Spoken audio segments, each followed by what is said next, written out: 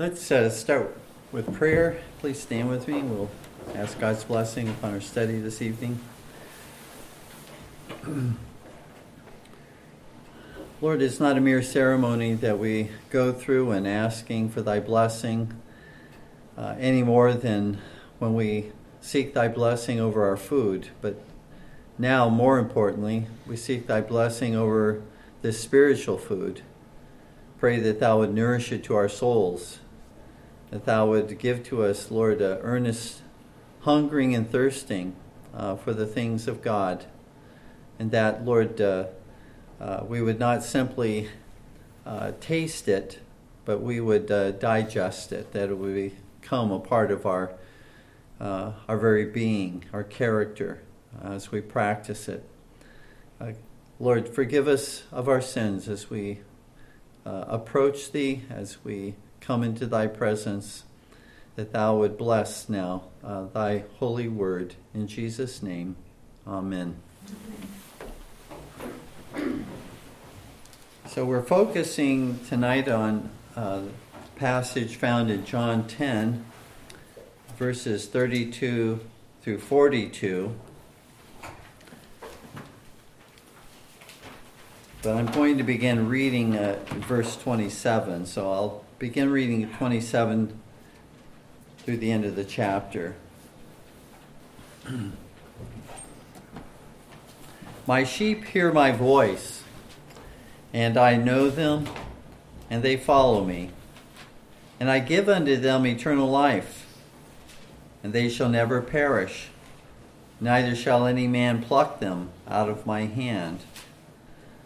My Father which gave them me is greater than all, and no man is able to pluck them out of my Father's hand. I and my Father are one. Then the Jews took up stones again to stone him. Jesus answered them, Many good works have I showed you from my Father. For which of those works do ye stone me? The Jews answered him, saying, For a good work we stone thee not, but for blasphemy. And because that thou, being a man, makest thyself God. Jesus answered them, Is it not written in your law, I said, ye are gods?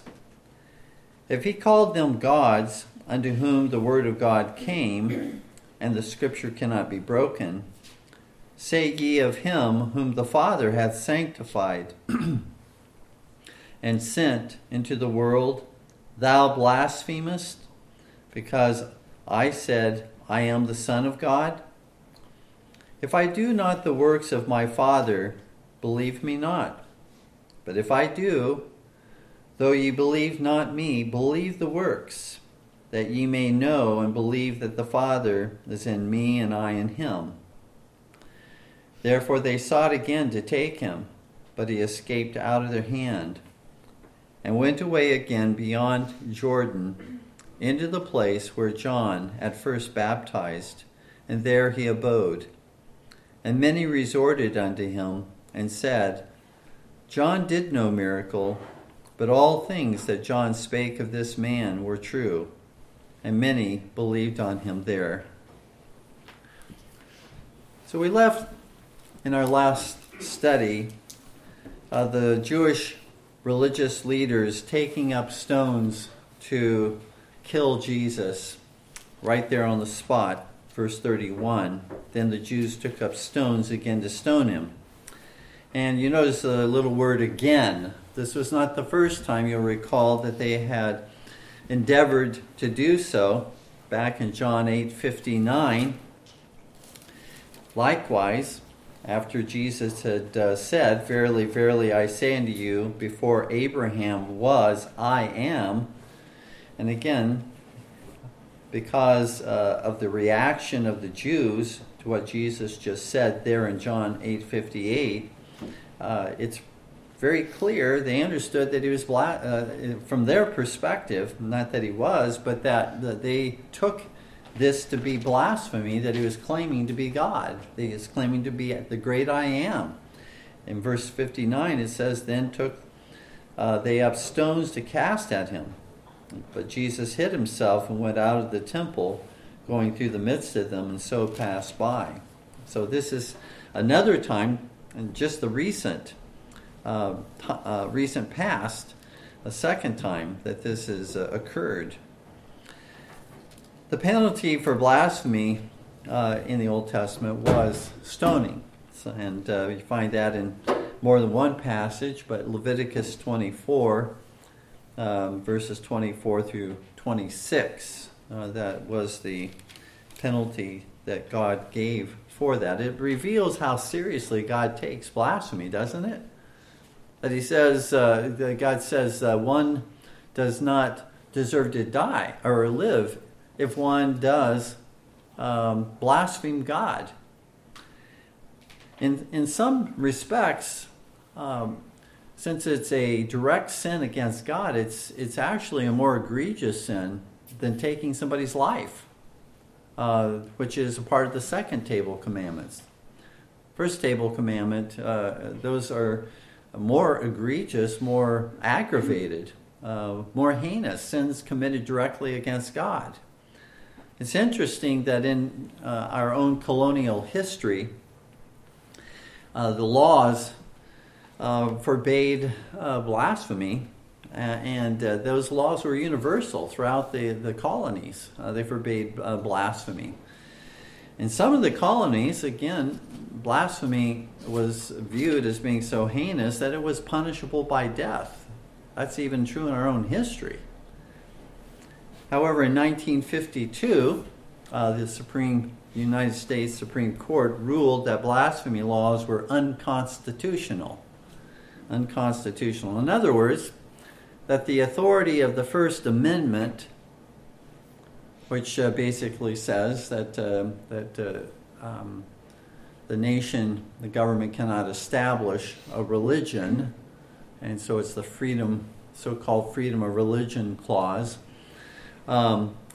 Based on that, the First Amendment to the Constitution is of higher authority than the First Commandment in God's law, or the Third Commandment in God's law. So the First Amendment, which grants freedom of religion, is viewed by our own Supreme Court as having more authority than thou shalt have no other gods before thee, or thou shalt not take the name of the Lord thy God in vain. Notice, for the Lord will not hold him guiltless that taketh his name in vain. I ask, how can this be considered a Christian nation when a mere human document has greater authority than the moral law of God? We can certainly call it a nation, but to call it a Christian nation, I think it speaks for itself. God's law is not considered to be the highest authority in this land. The supreme law of the land is the Constitution. That's what the Constitution itself says.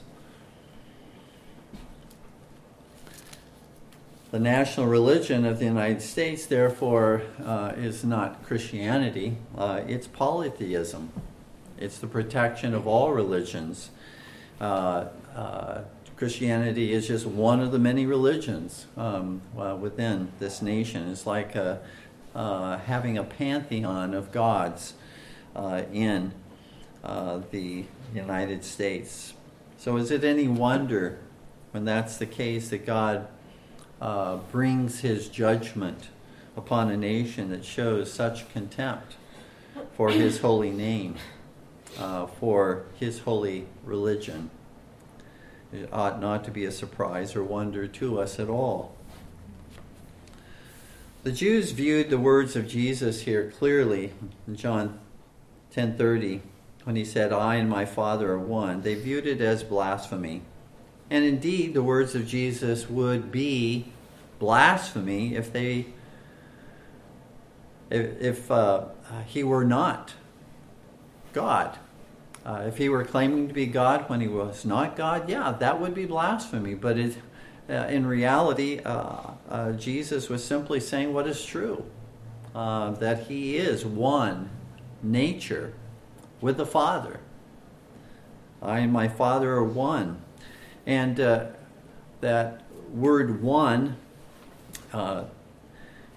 is used not in the masculine gender, but in the neuter gender, which emphasizes nature. We are one in nature.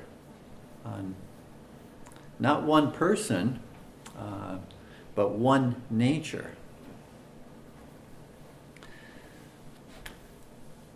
Here the Lord once again restrains them, though they have the stones. They've taken up the stones and apparently are ready to throw them at the Lord Jesus.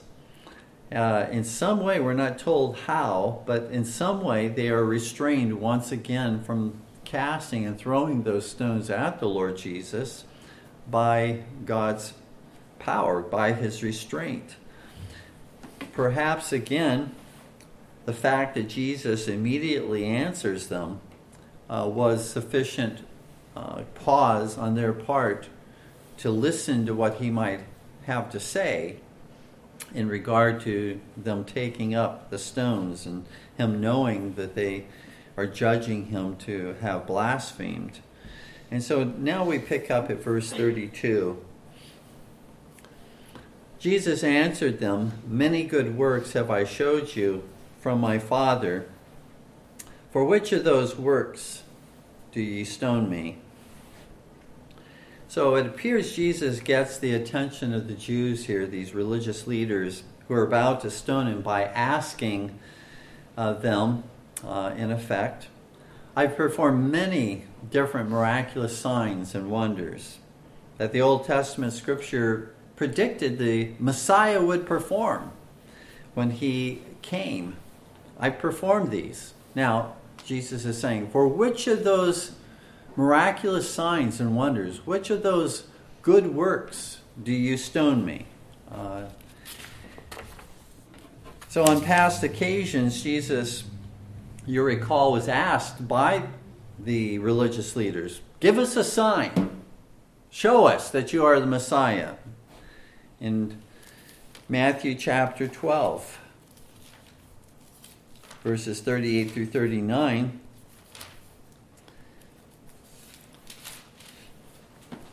we read, "Then certain of the scribes and of the Pharisees answered, saying, Master, we would see a sign from thee." Verse 39, "But he answered and said unto them, An evil and adulterous generation seeketh after a sign, and there shall no sign be given it, but the sign of the prophet Jonas. For as Jonas was 3 days and 3 nights in the whale's belly, so shall the Son of Man be 3 days and 3 nights in the heart of the earth."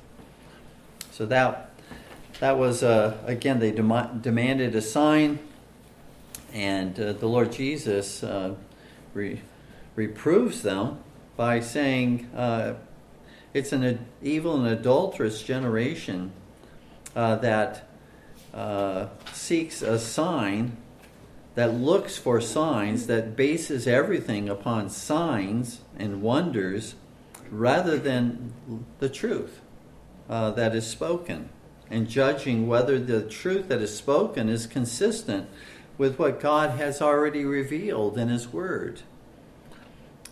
But he does give them a sign, and the ultimate sign, which he does more than one time.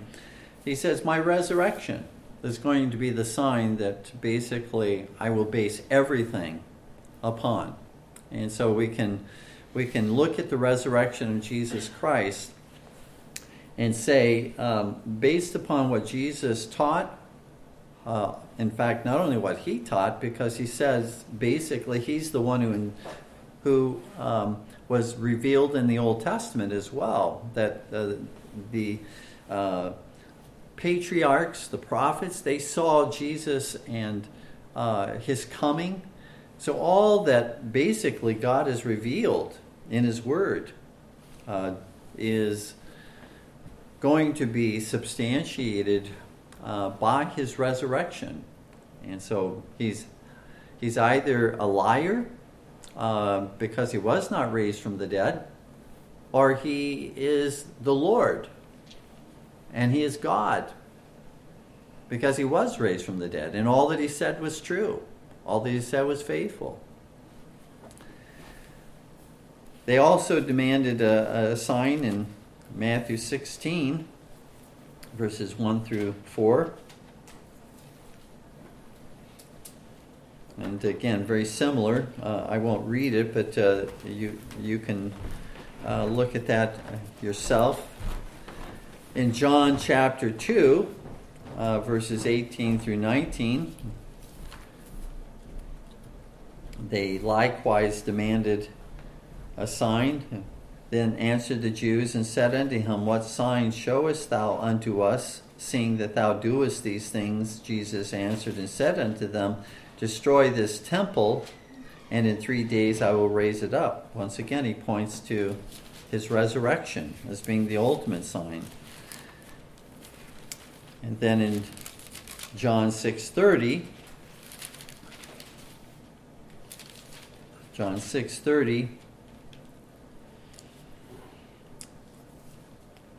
now this is particularly interesting because he just, this is immediately afterwards, he had just multiplied the bread, the fish and the bread to feed thousands of people. And here they say unto him, in verse 30, they said, Therefore unto him, What sign showest thou then, that we may see and believe thee?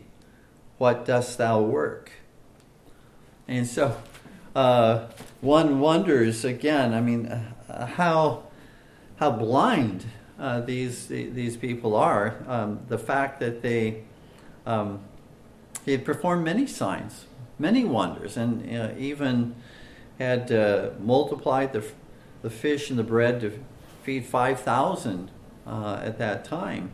And so they're still asking for a sign. And so they're basically saying, okay, I know you've done these miracles, but we want to see another one. And then when he performs another miracle, but we want to see another one. It's just like saying, we're not going to believe you. It doesn't matter what you do. Even if you're raised from the dead, we're still not going to believe you. Because then they knew, the chief priests, the religious leaders, knew that he had been raised from the dead. And they made up a lie, a story, that the disciples came and stole his body, though they knew the truth. So even the resurrection wasn't sufficient. That just shows the nature of unbelief. With our unbelieving hearts, nothing is going to be sufficient to overcome that unbelief unless God gives us faith, unless God gives us the ability to trust him and to believe in him. So the real problem is a spiritual problem, not a lack of evidence.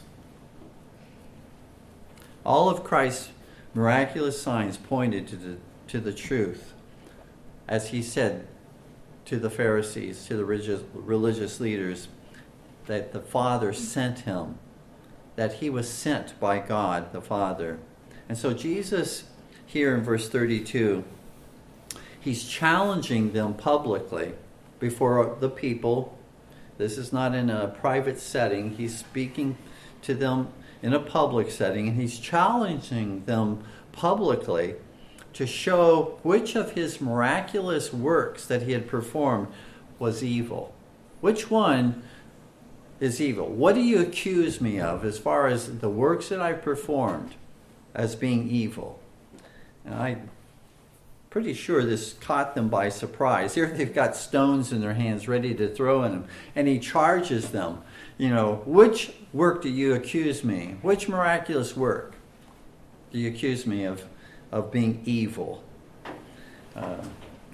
Stoning a person implies that they've done something worthy of death, right?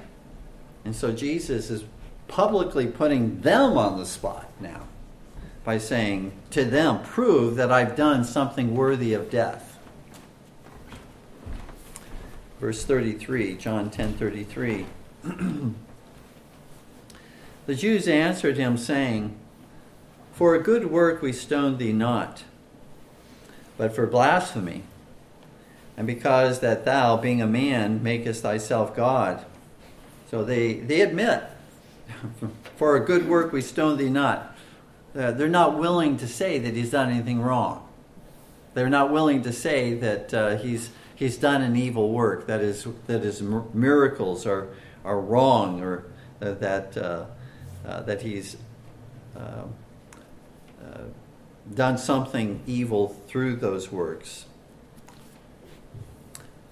And so they focus upon the matter of blasphemy, that's why that they were about to stone him, was because he had claimed in verse 30, I and my Father are one. Notice here how the Jews accurately understood what Jesus was saying about himself, whereas JWs, Jehovah's Witnesses, Mormons, oneness groups, Pentecostal holiness, apostolic holiness, these various groups that are oneness groups, Unitarians, all of these various groups that deny the Trinity, they are blind to what the Jews realized. The Jews realized that he had claimed to be God. But they said, you're blaspheming. You're a mere man. You're blaspheming God.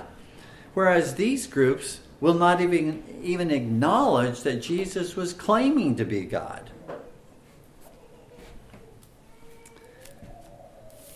They say that Jesus made himself to be God. Being a man, thou makest thyself God. Well, they were certainly wrong that Jesus was a mere man. He was a man, but he was not a mere man. But they were right that Jesus declared himself to be God, just as he did, and this is very similar to what we read in John 5:18.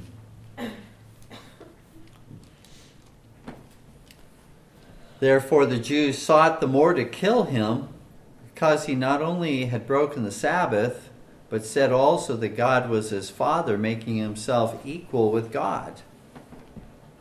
And so very similarly here in John 10:33, they say to the Lord Jesus, because that thou being a man makest thyself God, the charge is that he has declared himself, he's made himself God by what he has said.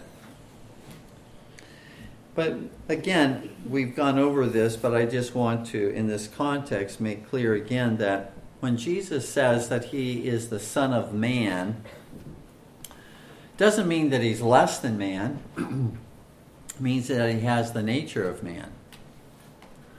And when he says that he's the Son of God, doesn't mean that he's less than God. It means that he has the nature of God. It was not that Jesus declared he and his Father were one in purpose, one in intention. Any of the fathers from the past, any of the saints, those who believe and trust in Jesus Christ could say, because I'm a Christian, my purpose is that of the fathers. The Father's purpose and my purpose are the same. But that's not what Jesus is saying. Anyone could make that claim who is a true believer. I and the Father are one in purpose. We want to be, that's our goal, is to have the same purpose as God the Father. But that's not what he was saying. He's not saying that we're one in purpose. We're one in nature. That's the thing that the Jews correctly understood he was saying. He was claiming to be one in nature with the Father. Verse 34. Jesus answered them, is it not written in your law, I said, ye are gods? Now, in the next several verses, Jesus argues from the lesser to the greater, and I'll show that as we go through these verses. An argument, if this is true, which is less, how much more this is true that is greater. So that's going to be the line of argument on the part of the Lord Jesus at this point. So when Jesus says in verse 34, "Is it not written in your law, I said, ye are gods?" This is a statement that is taken from Psalm 82:6. And you might say, well, Psalm, how is that the law? Well, the law, the word law, can be used in a very narrow sense to refer to the law of Moses, or it can be used in a more broad sense. The law of the Lord is perfect, converting the soul. Is the law of the Lord in that sense is not referring to just the first 5 books of Moses. It's referring to all of inspired Scripture. And so the word law can have a more broad or general sense. So Psalm 82:6, in that sense, that more broad and general way, is by Jesus called the law. So Psalm 82:6 says, "I said, ye are gods." Turn, if you have your Bibles handy, turn with me to Psalm 82. And because Lord Jesus is quoting this portion of the psalm, and I want you to understand from the context here who the gods are. God is the one speaking. I said, ye are gods. So God is saying that somebody or some group are gods. So who is that group that he is speaking to? Psalm 82, it's a very short psalm. God standeth in the congregation of the mighty. He judgeth among the gods. How long will ye judge unjustly and accept the persons of the wicked? Selah. Defend the poor and fatherless. Do justice to the afflicted and needy. Deliver the poor and needy. Rid them out of the hand of the wicked. They know not, neither will they understand. They walk on in darkness. All the foundations of the earth are out of course. I have said, ye are gods, and all of you are children of the Most High. But ye shall die like men, and fall like one of the princes. Arise, O God, judge the earth, for thou shalt inherit all nations. In the context of Psalm 82, the gods referred to there are the judges, are the princes. Ye are gods. Why does the Lord call them gods instead of judges? Well, because in this context, he's seeking to show to them that they have a godlike responsibility. They are to rule on behalf of God. Paul says in Romans chapter 13 that those who are lawful magistrates are the ministers of God to us for good. That's what they're called to be, ministers of God. And so instead of saying here in Psalm 82, ministers of God, he uses the word gods.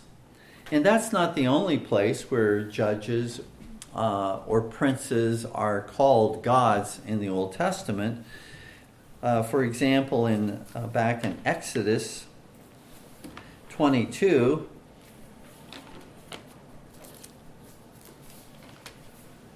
Exodus 22, verse 28,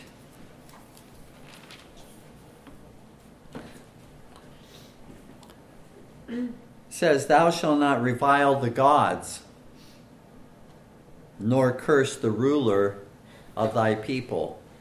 So who are the gods? They're the rulers of God's people. That, I think, is pretty clear. Look at the same chapter of Exodus, verses 8 and 9. "If the thief be not found, then the master of the house shall be brought unto the judges, to see whether he have put his hands upon his neighbor's goods. For all manner of trespass, whether it be for ox, for ass, for sheep, for raiment, or for any manner of lost thing which another challengeth to be his, the cause of both parties shall come before the judges, and whom the judges shall condemn, he shall pay double unto his neighbor." Now, the word judges is used in the King James Version in those two verses. I think looks like about 3 times, but each time it's the word gods in the Hebrew, Elohim. And so it's again referring to gods are the judges. And so when Jesus says, back to John chapter 10, verse 34, "Is it not written in your law, I said, ye are gods?"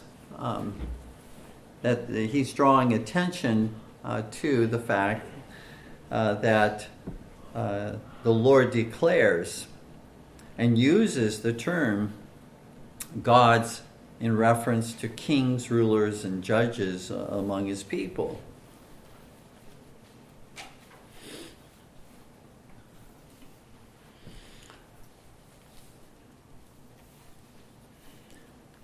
In verses 35 through 36 of John 10, Jesus continues. And this is where we see the argument from the lesser to the greater. "If he called them gods, unto whom the word of God came, and the scripture cannot be broken, say ye of him whom the Father hath sanctified and sent into the world, thou blasphemest, because I said, I am the Son of God?"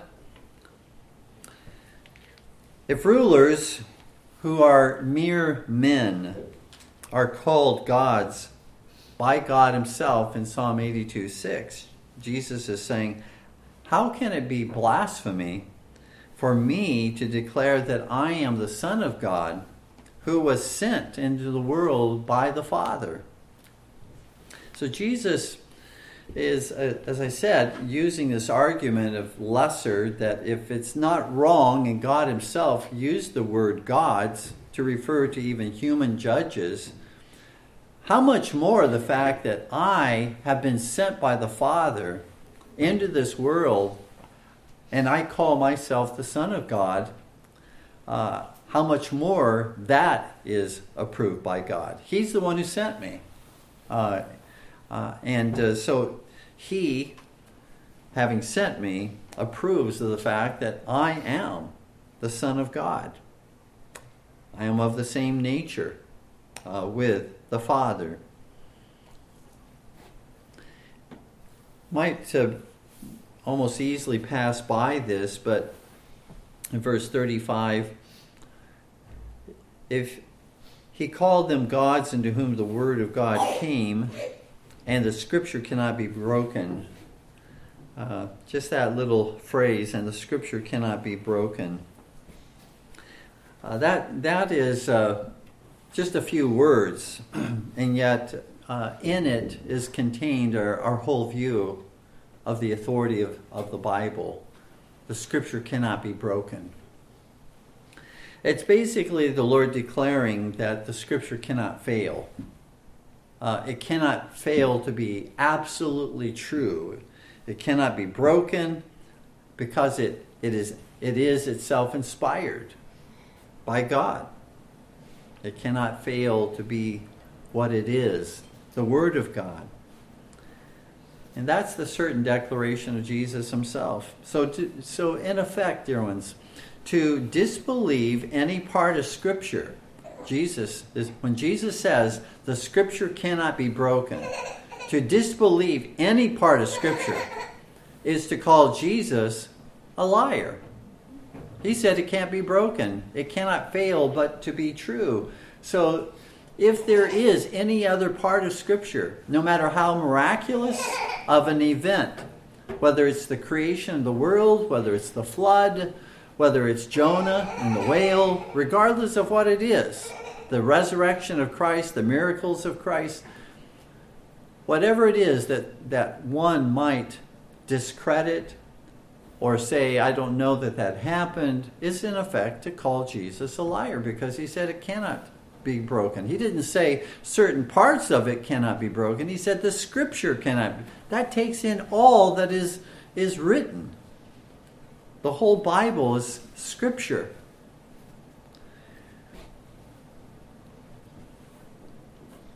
And if Jesus is a liar, then Christianity is a false religion. You see, everything hinges on this simple yet all-comprehensive statement: the Scripture cannot be broken. It's impossible for it to be broken. Verses 37 through 38. If I do not the works of my Father, believe me not. But if I do, though ye believe not me, believe the works, that ye may know and believe that the Father is in me and I in him. So Jesus once again appeals to his miraculous works as confirmation that he is who he says he is. That is, that he's the Son of God. Remember, again, the Jewish religious leaders here had already publicly testified earlier in this section we've just read that they could not condemn any of his wondrous works, any of his miraculous works. They couldn't condemn them. We condemn thee not, they said, for thy works. So now Jesus takes them back to those works that they said they couldn't condemn.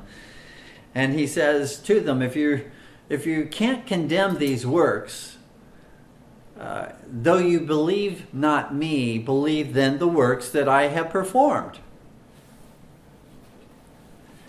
If I perform miraculous works and you can't condemn me, as you've already testified, then don't charge me with blasphemy.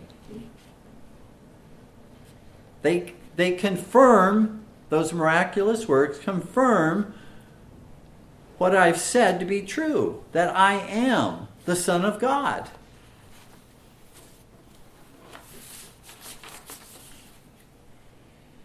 Verse 39, therefore they sought again to take him, but he escaped out of their hand.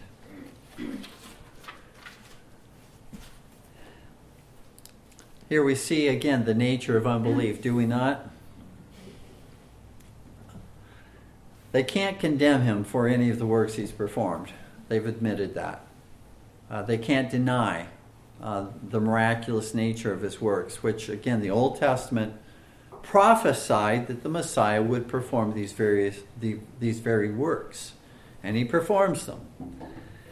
And yet, their unbelief refuses to lay hold of the truth, even in the face of incontrovertible evidence of both Christ's words of truth and his miraculous signs that confirmed the truth.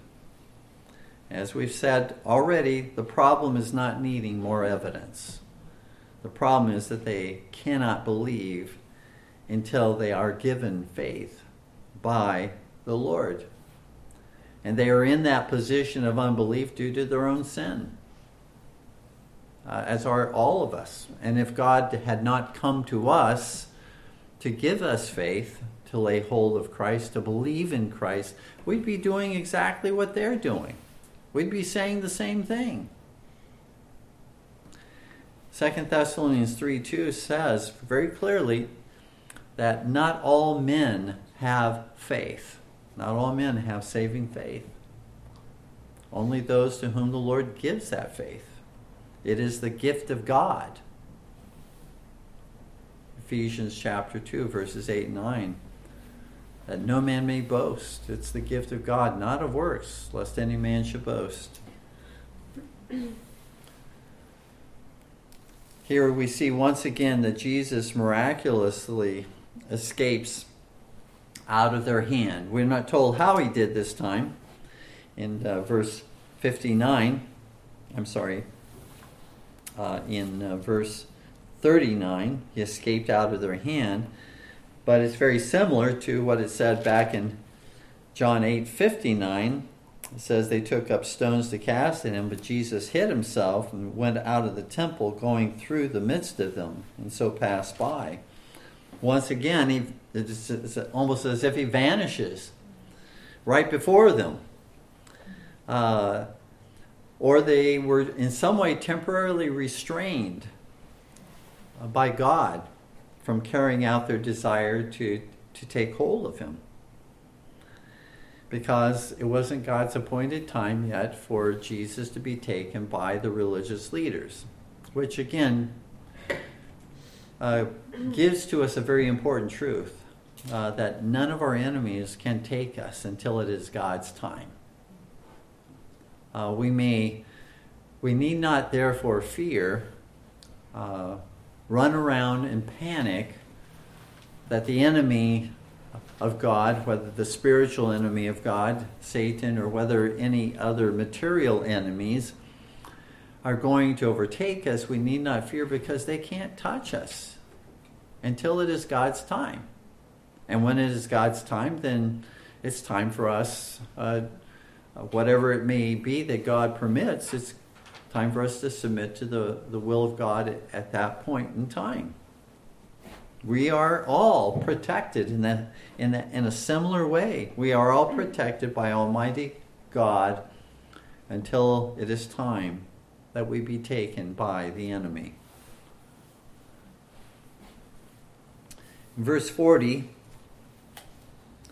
and went away again beyond Jordan into the place where John had first baptized, and there he abode. Jesus went now to the place where John had been baptizing, both to escape the Jews that were there in Jerusalem, but also to draw the attention of the people to what John, who's now at this point in the narrative and in the history of the Lord Jesus, John is no longer living. He's been beheaded by Herod. But it's to go back to the same place where John was baptizing others, but where Jesus himself was baptized, and John gave public testimony as to who Jesus was, that he is the Lamb of God. In verse 41, and many resorted unto him and said, John did no miracle, but all things that John spake of this man were true. So the people acknowledged John, interestingly, to be a prophet of God. The one who Jesus said there's not been a greater prophet than John, because he was the forerunner of Jesus Christ. He had that special honor that no other prophet did. The prophets in the Old Testament pointed to Jesus, but he was the actual forerunner to go before Jesus and to proclaim the king is coming. He's here. He's coming. And he was acknowledged to be a great prophet even during his own lifetime. In fact, we're told different occasions that the Jewish religious leaders did not want to say things against John the Baptist because they feared the people would be in an uproar because they viewed John as being a prophet. But interestingly, as important of a role as was John's, he did not come performing any miracles that are recorded. In fact, it says here, John did no miracle. He did perform miracles. It was all a matter of what he said, what he spoke. He spoke the Word of God. He introduced, as a forerunner, the Lord Jesus Christ. But he did no miracles. He did no miraculous signs like Jesus did. And we might say, well, I wonder why. And again, we're not told exactly why, but let me suggest as a possibility that God wanted all the focus to be upon Jesus, not upon John. That if John came performing all these miracles and then Jesus followed him by performing all these miracles after John or at the same time as John, it might tend to, again, have those following John and those following Jesus. God wanted all the attention to be on Jesus. And so John came just as a voice crying out in the wilderness, not as one who was performing miracles as Jesus was.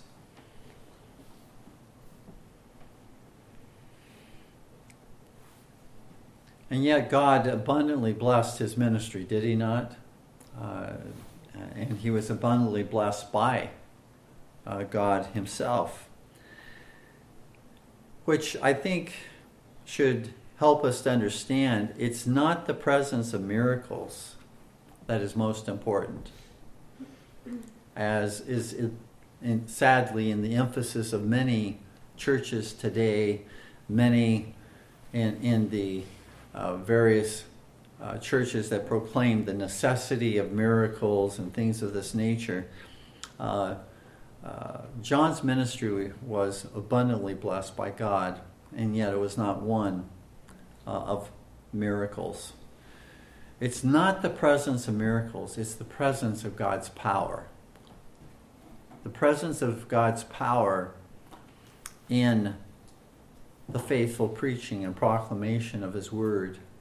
That's where the greatest miracle, I submit to you, is found, is in the faithful proclamation of God's word, because a miracle cannot change somebody's heart. God's word is that which changes the heart of men. It's the truth. Miracles are only there to confirm the truth, not to establish the truth. It's God's word that establishes the truth, not miracles. When God chooses to give miracles, praise God, that's up to him. But a ministry that is without miracles, but is filled with God's Spirit by way of the faithful proclamation of his word, is a ministry that is evidencing the power of the Holy Spirit. Verse 42, and many believed on him there. Well, many believed also in John 2, verses 23 through 25.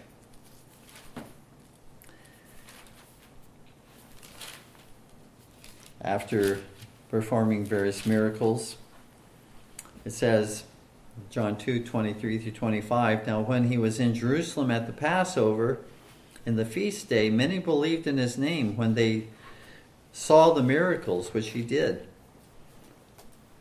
But Jesus did not commit himself unto them, because he knew all men,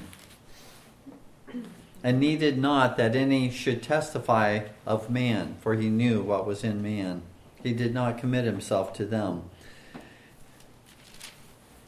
This is the danger of following miracles, that one is following the man performing the miracles, but not following and believing in the truth of the gospel that is being proclaimed. Jesus did not commit himself to many of those who made a profession of faith. And so we need to again realize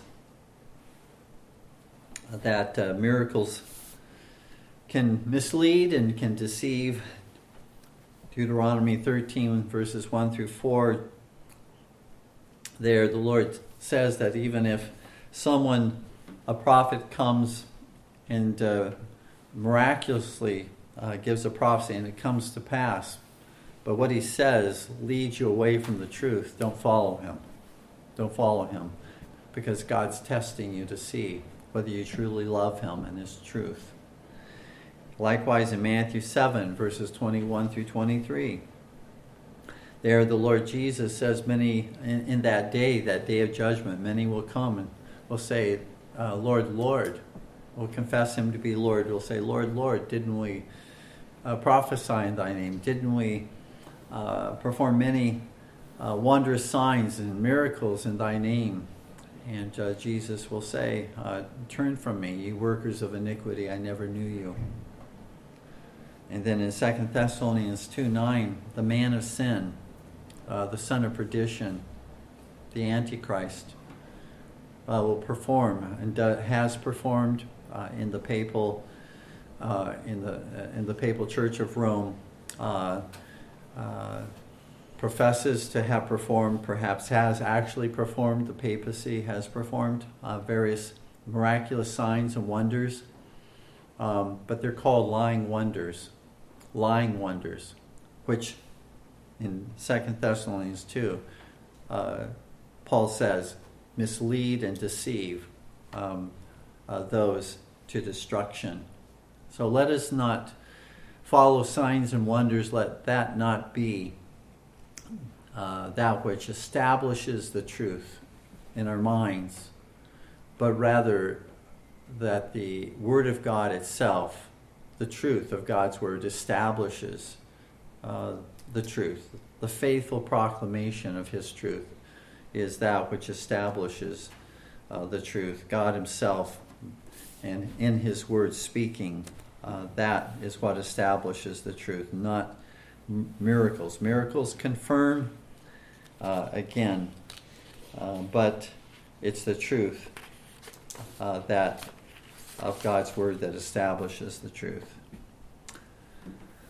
Okay, let's stand together as God's people.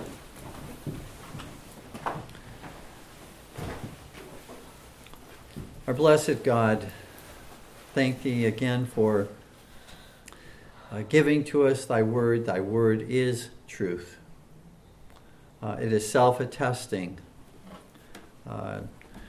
We need no further confirmation than Thy Word, but Thou dost give us confirmation at times by way of miraculous signs and wonders. But help us, our Lord, not to be misled by them, to put all of our faith and trust in them. Even in the case of Jesus, though He appeals to His miracles,